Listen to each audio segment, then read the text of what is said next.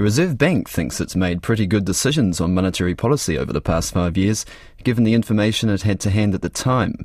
It says its support for banks and financial markets kept money flowing. But, it says in hindsight, some of its pandemic-related measures should have eased or ended earlier, including its government bond buying program, the Funding for Lenders program, and raising interest rates early after the economy picked up. Former Reserve Bank economist Michael Riddell joins us. And Michael, do you agree with the bank's assessment of itself? Look, it's a self-assessment, and self-assessments are never going to be terribly harsh. I think the broad direction of many of their comments is roughly right, but they've still pulled their punches, and there's some spin there as well. And I don't think they've really offered us compelling insight on why it is that they got things so wrong.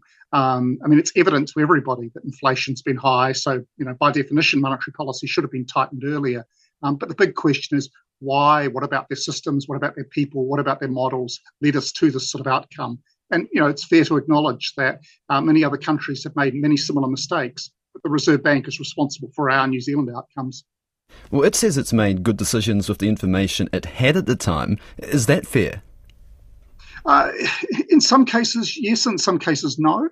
I think in the case of the large-scale asset purchase program, for example, that's cost the taxpayer $9.5 billion, there was never a good basis for going with that intervention, at least beyond maybe the first couple of weeks in March 2020.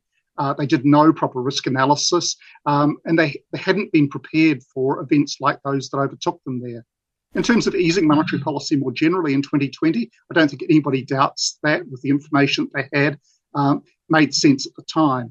But you can go to the minutes of the Reserve Bank board meetings, for example, from about August last year. And at that stage, they were saying, look, we've got a year to wait to sort of see whether this is a problem or not. There just wasn't that sense of urgency as things started to unfold, as the view that they and many of the rest of us had in 2020 proved to be wrong.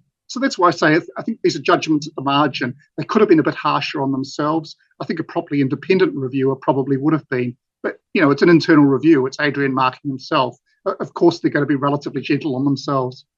Let's look at that Funding for Lenders program, which gave cheap money to banks. The Reserve Bank now says that house prices increased rapidly over the second half of 2020, with increased monetary stimulus likely to have played a key role.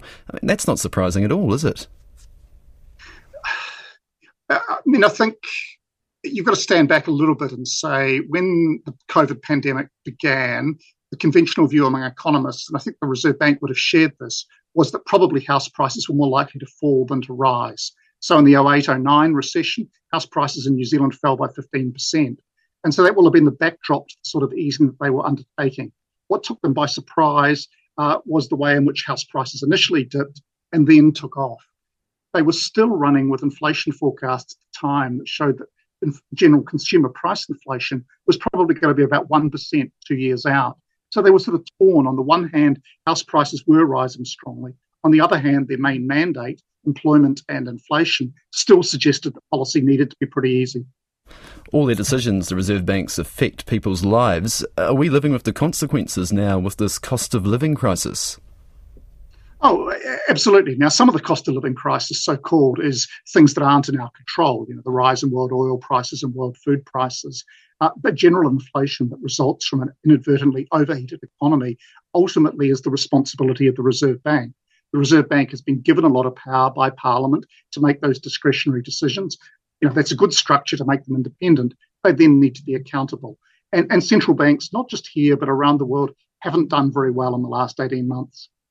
Thank you for your time. That's former Reserve Bank economist Michael Riddell.